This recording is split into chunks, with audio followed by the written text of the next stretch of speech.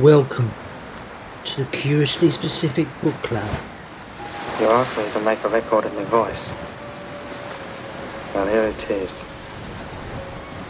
What you want me to say is I love you. It is the truth. I hate you, you little slut. You make me sick. Why don't you get back to Nelson Place and leave me be?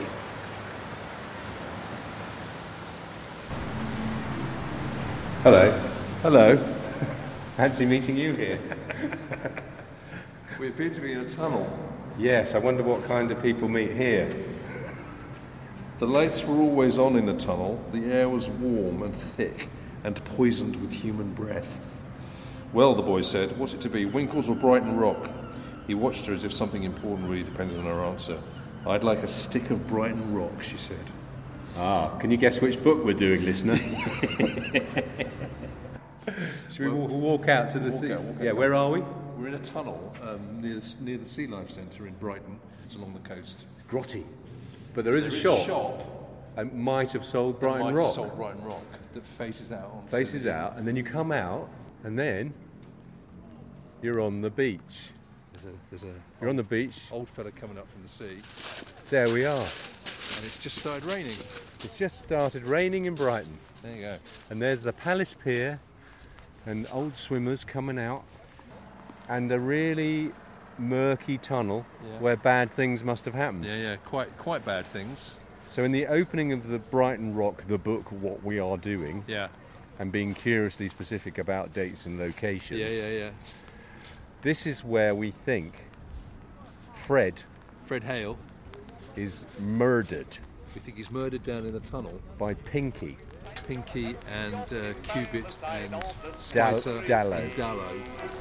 Married and single, also love the shingle and mingle together with glee. You meet pretty features of girls on the beach and your heart stops and jumps with delight. Each beach that you meet seems so dainty and sweet that you hardly know which beach to bite. By the sea, the beautiful hills are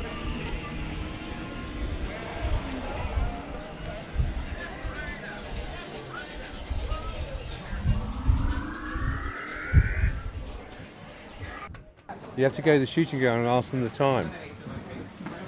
Because that's what Pinkie does to get an alibi. Every time he does something bad, he goes to the shooting gallery. That's what we need to do. Is there a shooting gallery here? Well, of course there's... I thought there was one at the end. Is there? We're going to go right to the end. Well, the old amusements are at the end, aren't they? The old rides and stuff. And then after they kill Fred, they come and have fish and chips out here, don't they?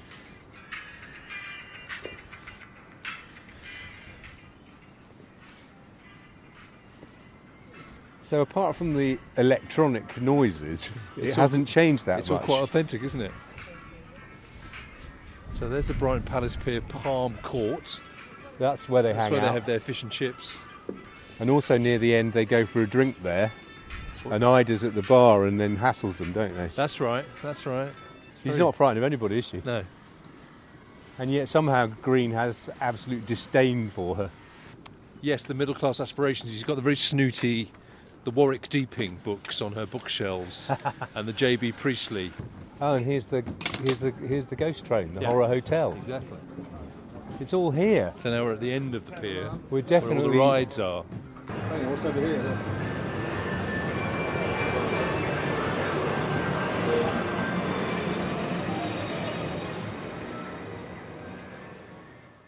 There's a passage in Browning which I've always felt could have acted as an epigraph to all my books. Our interests on the dangerous edge of things. The honest thief, the tender murderer. We watch while these in equilibrium keep the giddy line midway.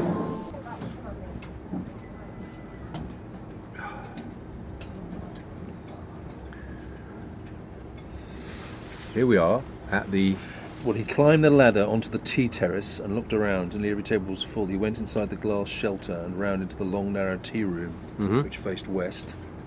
Perched 50 feet above the slow withdrawing tide, a table was free, and he sat down where he could see all the room and across the water to the pale parade.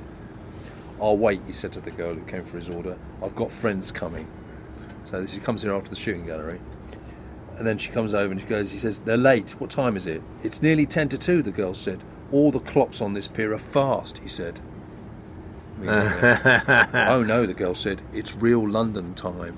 Did you spot that reference, London time? No, I don't know. I don't know what that is. This sounds like your cup of tea, though, doesn't it? It says, as you lift a cup of tea to your mouth. Tea terrace. So London time is actually a reference to the train timetable. So in the 18th and 19th centuries, every part of England was on a different time. Yes, I did know that. Because, but then when the trains came in, they had to fix the time, so they fixed it on London time. They're still talking about London time in the 1930s as being the canonical real time. So they had some sense that there was Brighton time. There was a Brighton time. Well, according to Pinkie, Brighton time was like 10 minutes ago.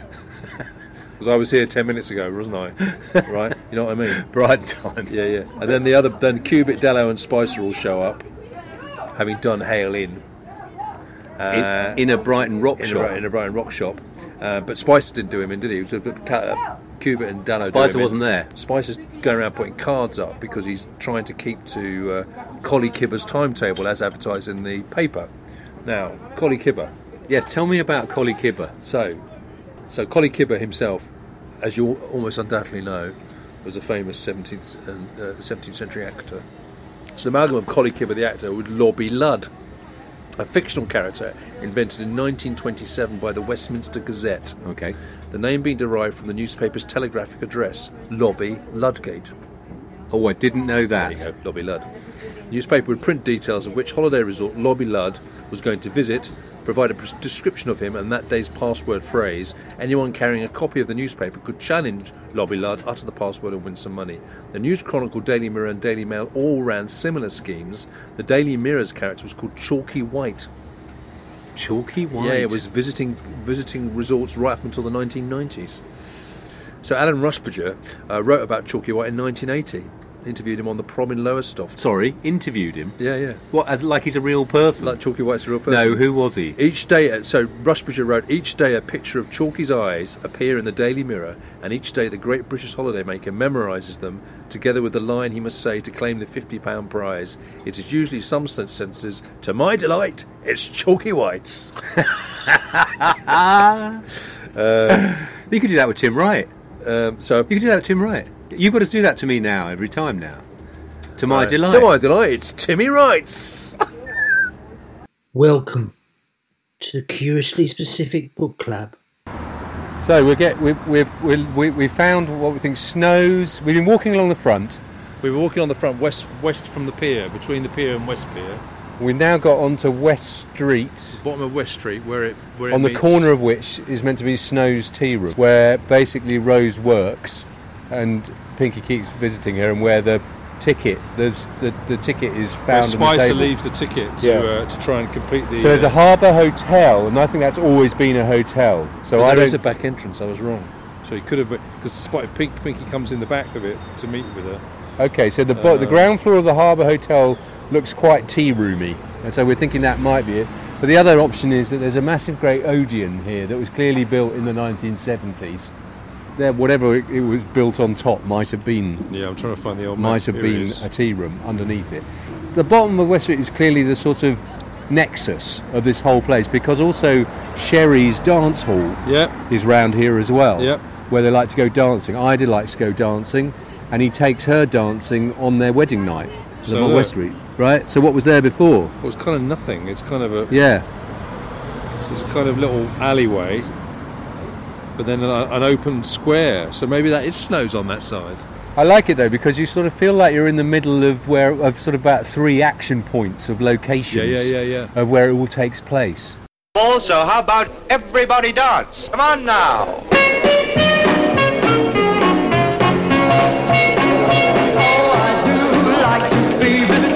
Seaside. With you I like to be beside the seaside. 'Cause what do we do when we're there beside the seaside? We're licking a stick of rock, licking a stick of rock, licking a stick of rock beside the seaside.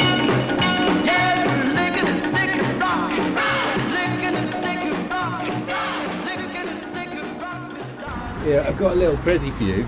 Okay. We're down in Brighton. We're opposite the West Pier. It's a book called Brighton Rock. Yeah. I bought you some Brighton Rock. You bought some Brighton Rock in a brown paper bag. In a brown paper bag. Okay. What does it say?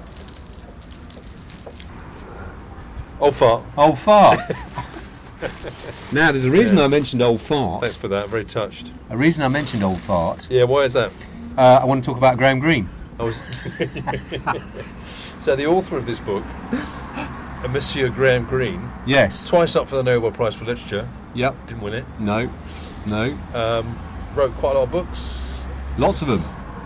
Lots of them about Catholic guilt. Married quite young to a Catholic woman. Yes. Who he then left, but she wouldn't divorce him. Correct. She outlived him. She became a world expert in dolls' houses. Really? Yeah. Well, there's an interesting doll's house reference in the book. I've missed that. What is that? Pinkie gets rather disgusted by someone talking about buying the smallest receiving set in the world. Oh, yeah. A1, 2-valve receiving set in the world. So basically what that is, it's a doll's house chamber pot. Is that what it is? Yeah, it's a chamber pot for a doll's house. Oh, made in Germany. Okay. I found one for sale on eBay. So it's a lavatory joke. He sees that in a shop and it's like disgusting. It's a lavatory joke. He doesn't like lavatory jokes. He doesn't like anything Pinkie to do doesn't with it. like them. No. Pinkie Brown. Pinkie Brown. So I found a very good article in The Independent from the 1990s, which must have been a sort of reissue. Yeah. This book was published in 1938, written 36, 37. Yes. Yeah. But John Carey writes a really good article in The Independent about him and about Greene being like Pinkie. Okay. Greene being like Pinkie. Pinkie Brown, Graham Greene. Yeah. Mr. Brown, Mr. Greene. It was the character of Pinkie that took hold and made him realise he was not going to write just a detective story. One ingredient of Pinkie... So he started writing it as a thriller, right? Yes. He'd written A Gun for Sale, that was the book before, yes, which is an out-and-out thriller. Yes. In which, as you realise, because I've not read it for years, but Kite gets killed in A Gun for Sale. Yeah, the former leader of the gang, of Pinkie's gang, Kite... gets killed in the book before. Killed in the book before. It's a prequel. It is. Yeah. But listen to this. One ingredient of Pinkie, it appears, was Greene's memory of a boy called Carter who bullied him at school, right? Yeah. So he's got that. But Pinkie's coldness is the coldness that Greene's relatives and acquaintances often noted. In Greene? Yeah. Yeah. His cousin Barbara admitted, apart from 3 or 4 people he was really fond of, I felt that the rest of humanity was to him like a heap of insects that he liked to examine. That's your own family member saying Jeez. That. So he was obviously quite a cold fish. Also, Greene-like is Pinkie's fastidious revulsion from bodily functions. Yeah. At school, Greene had been brought close to nervous breakdown simply by having to live with other boys. He found their continual farting and coarseness intolerable. Found the farting of boarding school intolerable. You wouldn't know anything about that, would you? No. This, rather than physical ill-treatment, of which indeed he acknowledged there was almost none. He did say earlier on he was bullied at school, didn't he? Yeah, but then he admitted later that it's actually the farting that got him down, that drove him to despair. We shouldn't laugh because he tried to kill himself. Well, we always laugh at people killing themselves on this podcast. He tried to kill himself by drinking his hay fever drops, eating deadly nightshade and other unlikely measures, and eventually he ran away. I think he also did take a lot of aspirin pills and tried to go swimming in the open-air swimming pool at the boarding school in the middle of the night to try and kill himself. Anyway, it says here, but the damage was done, says John Carey. In Brighton Rock, the disgusting aspects of human physicality that haunted the young Greene received vivid emphasis, especially those that relate to people's mouths and digestive organs. Belching, wind, sour breath, the lavatory smells in Rose's home, the air poisoned with human breath in the tunnel by the rock shop. Yeah. This disgust, so deeply embedded in the novel, has the effect of aligning us with Pinkie and apprehending life as he does. I don't think so. I don't think so either. I think it just tells us that Greene has got a thing about it and feels sick about the thought of kissing. Well, we're on his side as opposed to Ida, the woman who's decided to work out what the hell went on here and who killed Fred, and cottons on to that it was Pinkie and then pursues him relentlessly. Yeah. She is demonised in the book as being into right and wrong rather than good and evil. And he's making some weird distinction between right and wrong and good and evil, and that people who understand good and evil and the idea of damnation, Pinkie, are more sort of human and real about existence than Ida, who's got some bourgeois sense of right and wrong. That's what I think's going on. Okay, but I think isn't Ida an attractive character in lots of ways? I think she's really portrayed by Green as something he looks down awful. on her. He looks down on her. He's really snobby. He's very, very snobby about... He's snobby about her books and her music and her singing. Everything about that life he's really snobby about. And then I think he's also, frankly, a bit misogynist about big women with big boobs. Yeah. The other thing about Green, as well as not liking farting, I mean, and for me, that distances him from me. Yeah. What's your problem? That's a big black mark against him. But at boarding school, that's almost as bad as the anti-Semitism. But he also says at Berkhamsted he was exposed to constant scatology, and Green noted in his autobiography he disliked the lavatory joke from that age on. He doesn't like lavatory jokes, even though he's made one in the book. Or Pinkie Brown. I think he's got something to say about how that attitude towards good and evil really messes you up. Pinkie is profoundly messed up. I think he's messed up by his parents and the Freudian sex thing, and he's redeemed by the Roman Catholic religion thing. Do you? That's where I think that's going, and I think that's quite topical at that time, that T.S. Eliot was converting to High Anglicanism. And he's also a snob who wants to be sneery about bourgeois stuff. And an anti-Semite.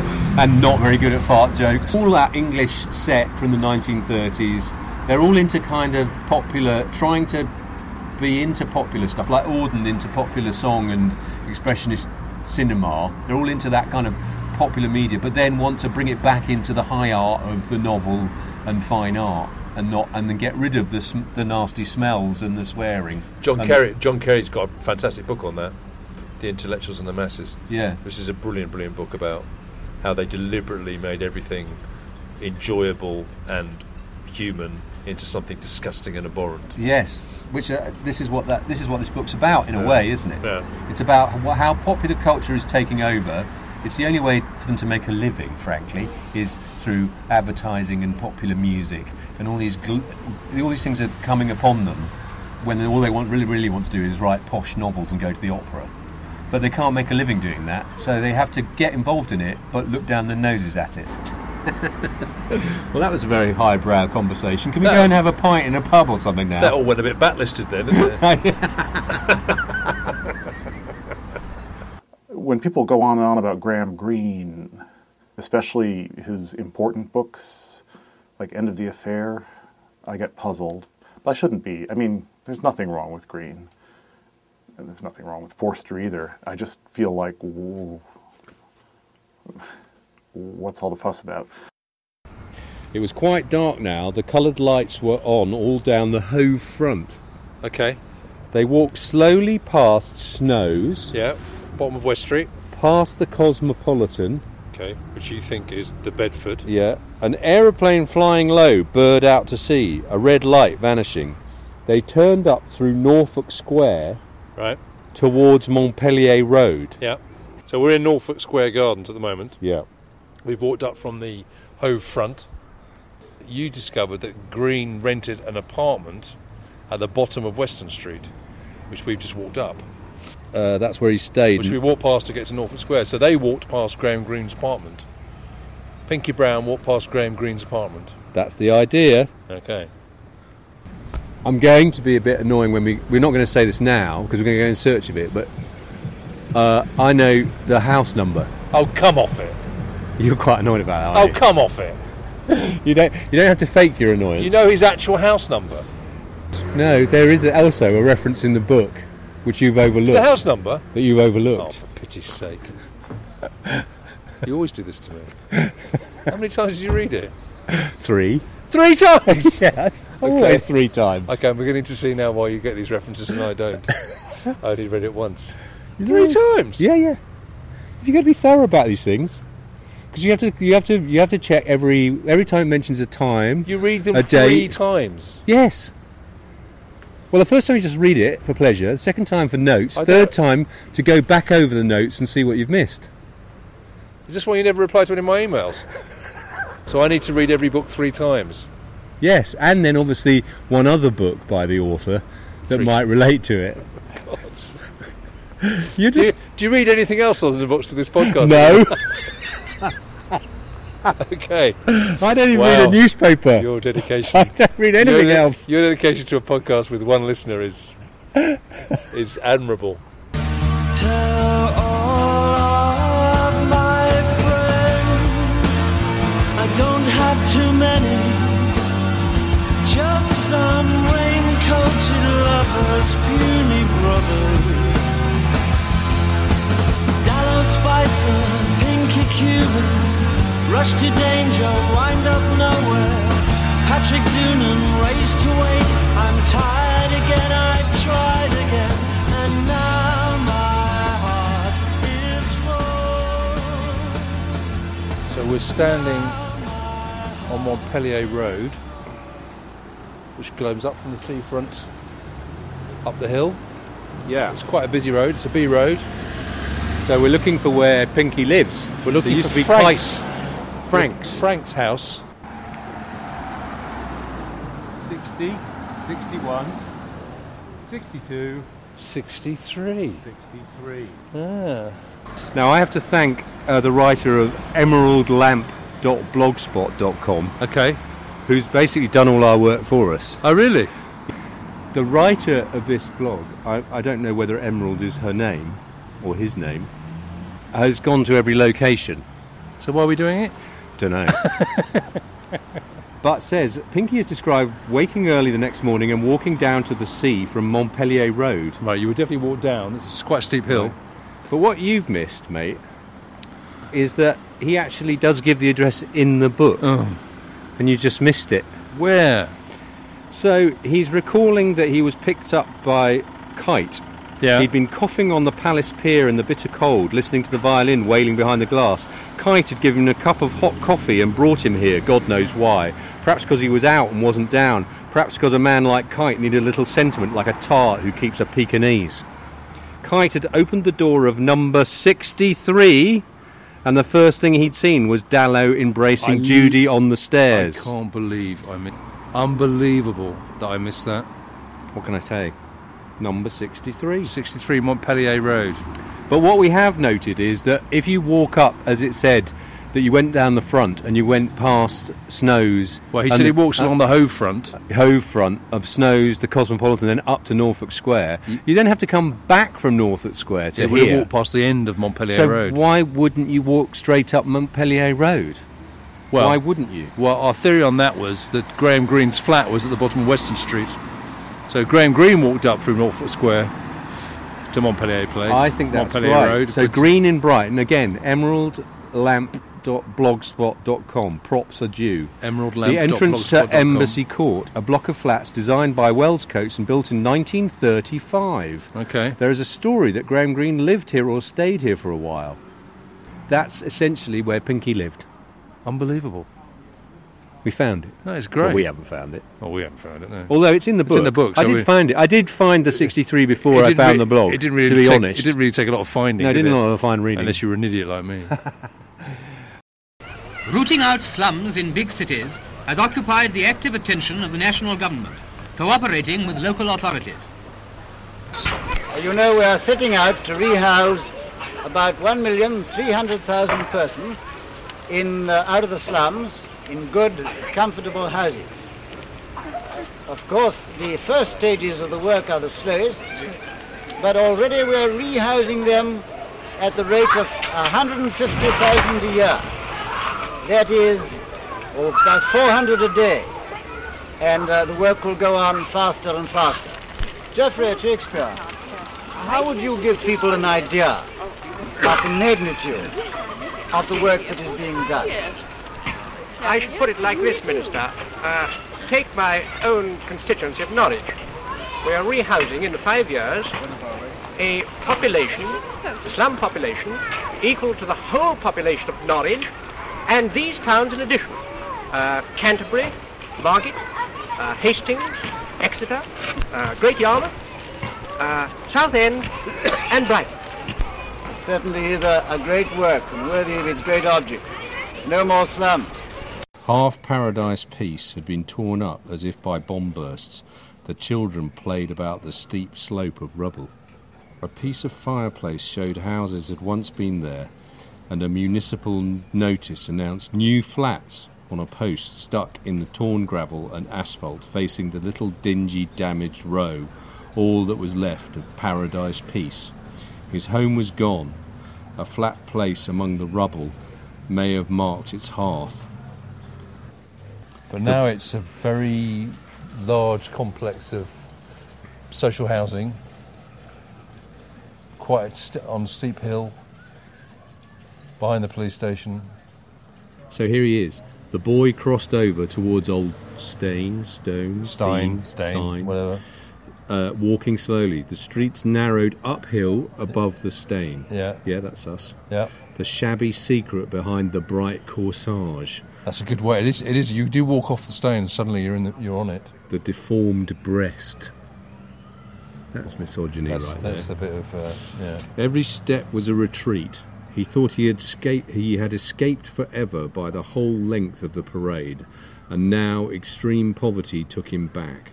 A shop where a shingle could be had for 2 shillings in the same building as a coffin maker's who worked in oak, elm or lead. No window dressing, but one child's coffin, dusty with disuse, and the list of hairdressing prices. Wow.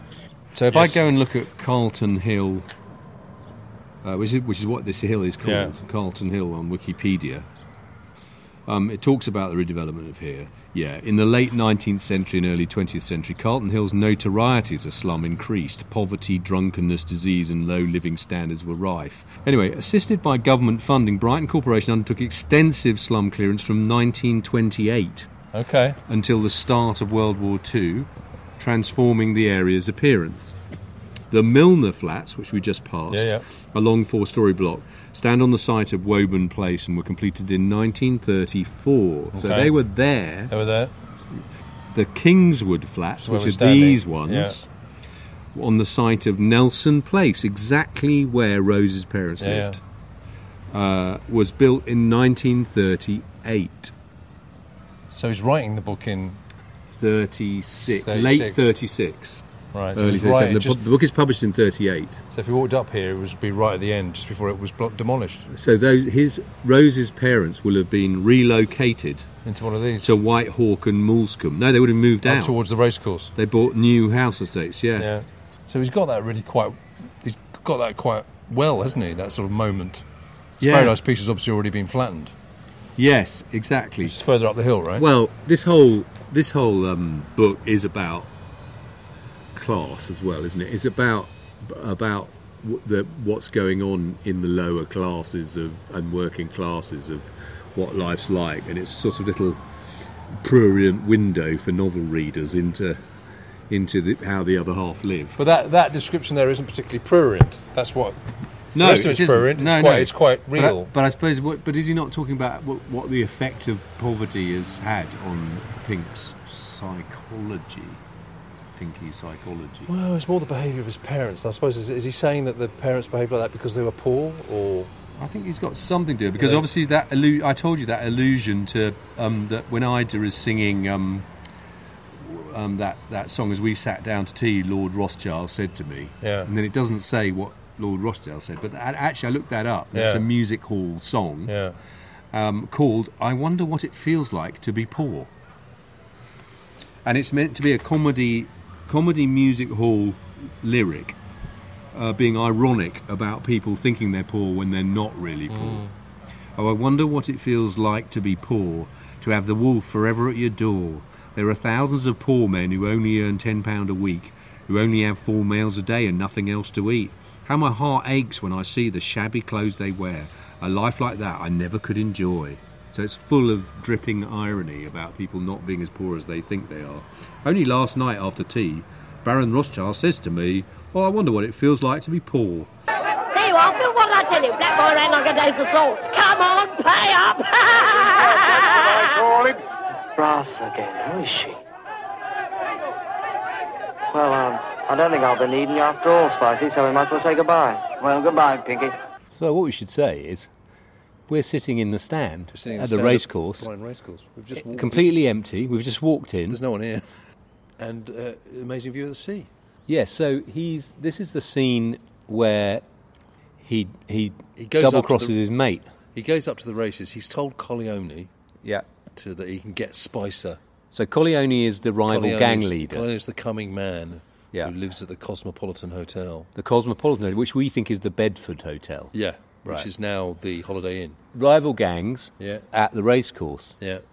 And so he goes up to the racecourse with Spicer and Cuba and Dallow. Yeah. And basically he sets Spicer up to be slashed up at the racecourse by Corleone's men. So it's pretty clear in all the commentary that Corleone is based on this character called Charles Sabini. Sabini? Yep. Born at Ottavio Handley in Saffron Hill, which was then known as London's Little Italy. I didn't know that. It's still got a very good Italian deli right by where the old Guardian was. Of course it has. And the fantastic restaurant in the back. And a Catholic church. It's got the big Catholic church. Of course it has. Yeah. So he was leader of the Sabinis and king of the racecourse gangs. Oh, no. Dominated the London underworld and racecourses throughout the south of England for much of the early 20th century, operating racecourse protection rackets against bookmakers. Now, my understanding was that Green was somewhat inspired by a incident at the Lewis racecourse. Yes, in June 1936. On 8th of June, 30 members of the Whites gang arrived at Lewis racecourse and took their revenge on bookmaker Arthur Solomons and his clerk. Okay. So Charles Sabini, commonly known as Derby, now during the 1930s was said to be a permanent resident in a penthouse apartment in the Grand Hotel. In the Grand Hotel? Yep. Okay, so we've got to sort that out, haven't we? That we've said... Well, so there's the hotels are mentioned in the book, right? We haven't really talked about this in detail. We've got the Grand, obviously. We've got the Metropole, as mentioned, which is still there. We've got the Royal Albion, which is mentioned, which we tried to record some audio in, but they were playing music. Too noisy. They're playing music everywhere. This is terrible. The Old Ship is mentioned. Yes. And this place called the Cosmopolitan. They're all on the front there, aren't they?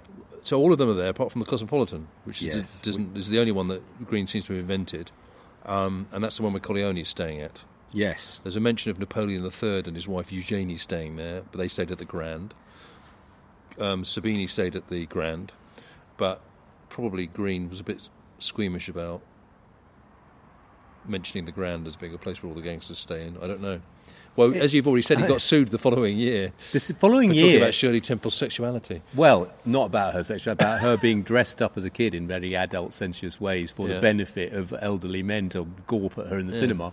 And the film company and Shirley Temple both sued him and the magazine that he edited. And he legged it to Mexico. Yeah, because he could have gone to... That's where he went, So that's why there was a slight delay between the writing of this book and the publishing of it, I suspect. Yeah. So he wasn't frightened of saying libelous things. Yeah. I think the point was that the Bedford Hotel, which had rather ornate decorations, as described in there, that it talks about the sort of Turkish lounge, and it was also right next to Green's flat if he was staying in. Yes, So he probably knew it quite well. Yeah. And the fact is that so it's more than likely that and also it accords with the idea that if you walk down the front from the tea house down to Norfolk Square, you'd go past the Bedford. That's what you'd go past. You would. So I think that's probably a fair shout. Yeah. The book came out in 1938. He was writing it in 1936. There's a couple of there's not actually a date in the book. There's a reference to a picture of Edward VIII as king. Yes. He was king in 1936. He abdicated in November, I think. 36. There's also an odd reference to the Spanish Civil War and signing up.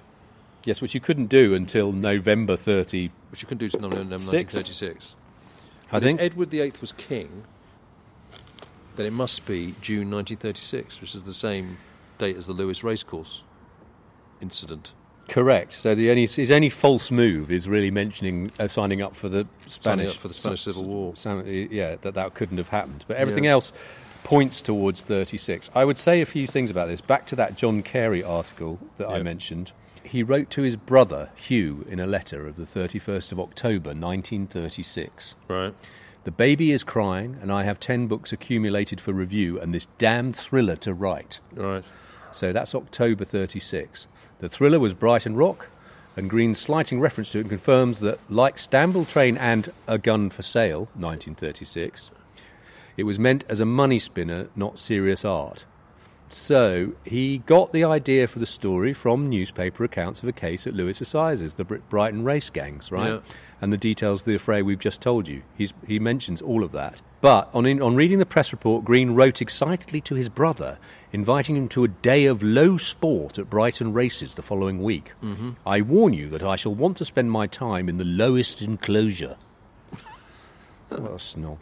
They went on the 4th of August, 1936.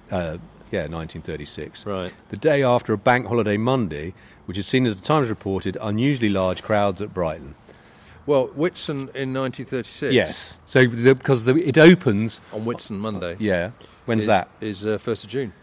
1st of June. So, are we saying then that Hale is killed on the 1st of June 1936? I think we are saying that he's killed on June the 1st, 1936. Yeah. And I have to say, we also know that they got married on a Saturday. Right.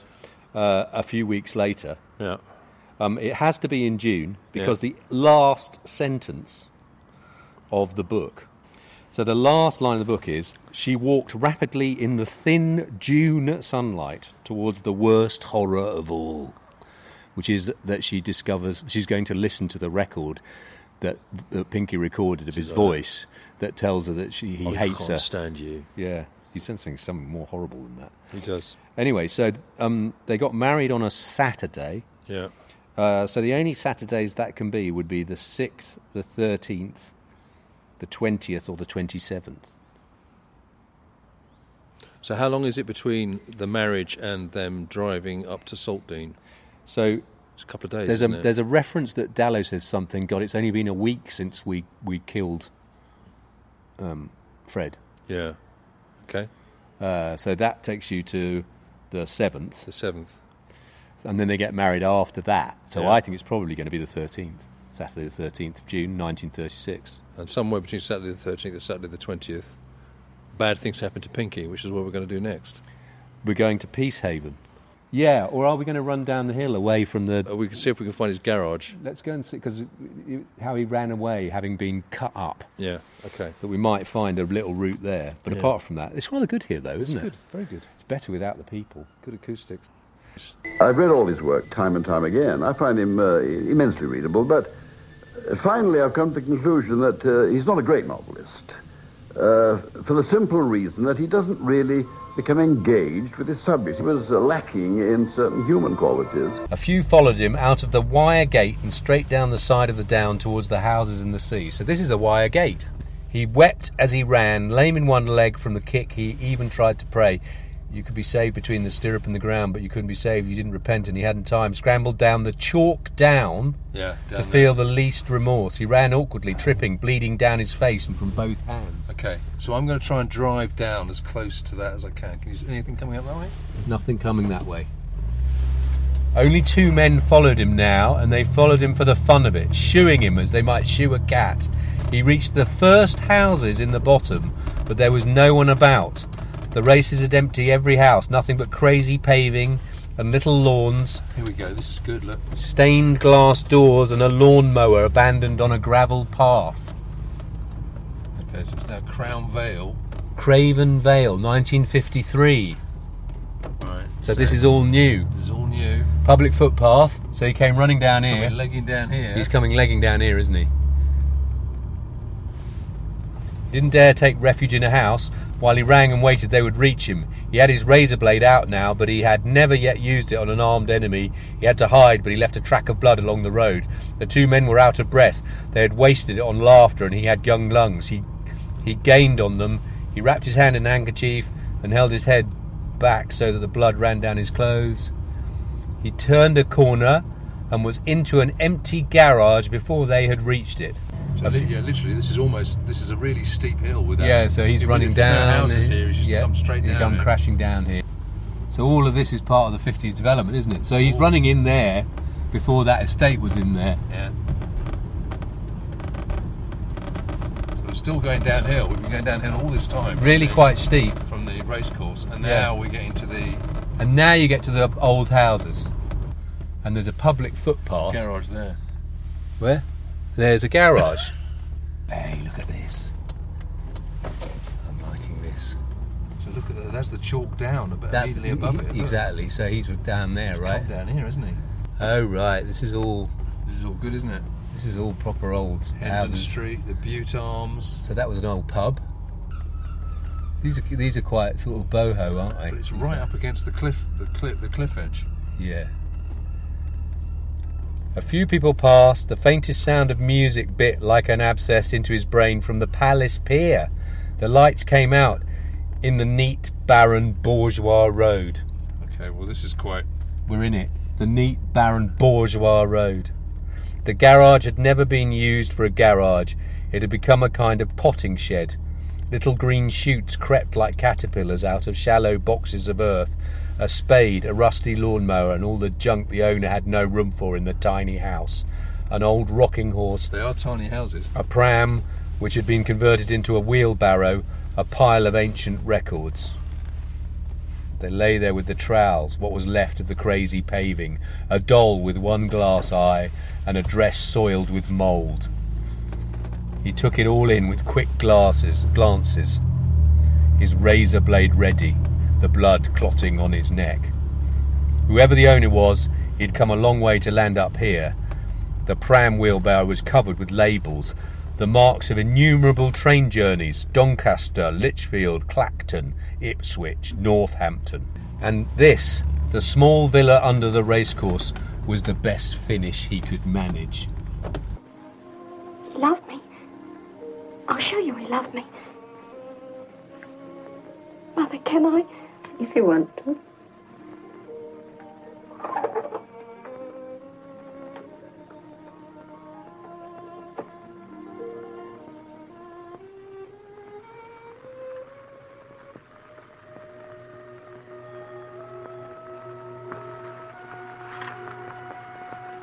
asked me to make a record of my voice.